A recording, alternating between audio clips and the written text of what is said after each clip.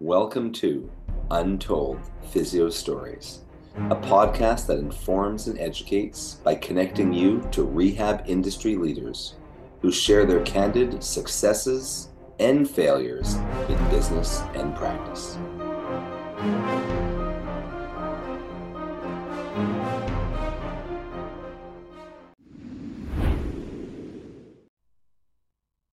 Welcome back to another episode of Untold Physio Stories.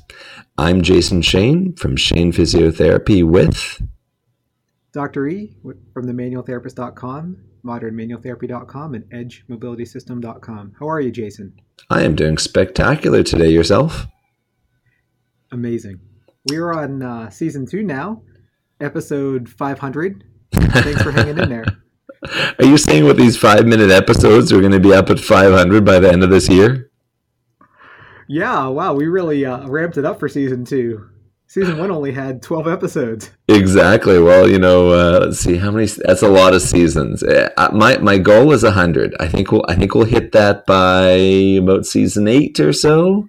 Yeah, maybe we should break up season 2 into a couple more seasons then, instead of including so many episodes in the first one. So you have a story for us today, and for listeners who are hopping in, our podcasts are only about 5 to 10 minutes long, and they not only tell success stories in clinic or practice, but they also tell failures. So, Urson, I know you don't have many, but do you have a failure story for us today? Does it sound like I don't have many? Because it seems like I have a lot. So, all right. There was a just standard shoulder impingement patient. And one of the things that I not only learned in school, but I preach in my modern manual therapy courses is you always screen the spine, no matter what. If someone's little pinky hurts or someone's great toe hurts, you screen the spine because you just don't know if there's going to be some kind of lumbogenic or cervicogenic component. And it's not to say that all pain is an output from the brain, but however you want to view it, as whether it's actually generated from the spine or the spine contributes, I view it as the spine can also mediate it or modulate it. You should always do that. So I screened the cervical spine. It was fine. 2 or 3 visits in, she's responding to ISTM, compression wrapping. She's doing repeated motions at home. She's doing really, really well. Probably about 3rd or 4th visit, I'm expecting she's ready to be discharged. I'm going to show her some strengthening and corrective exercises to kind of keep it going at home. She comes in and she says, you know what, my shoulder is really flared up again. And I said, first thing I ask, are you still doing your exercises? Because sometimes the better people feel, the less they do their exercises, because we're human, right? Of course. So yeah, she was always very compliant. In fact, she's been a patient in the past, and I've never known her not to be compliant.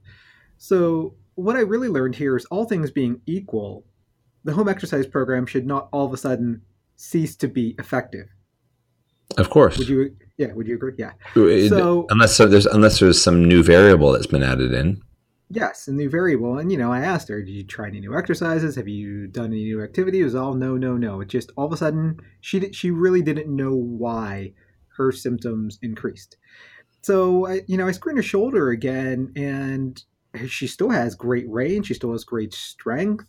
And I missed it for a visit or so, because in the end, I assumed that because her cervical spine screen, repeated motion screen, and what I call clinical practice patterns overall for the cervical, thoracic, and shoulder, they were clean to begin with. I didn't re-screen it. Yeah. I mean, once they've kind of cleared that, you move on to the next sort of item in your internal algorithm. Right. So I realized another visit in that I should just probably screen her neck again.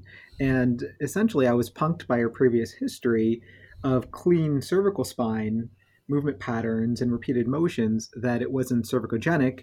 And lo and behold, what appeared to be a very similar case, similar symptoms, but she said they felt different. They were in the same area, but they felt different.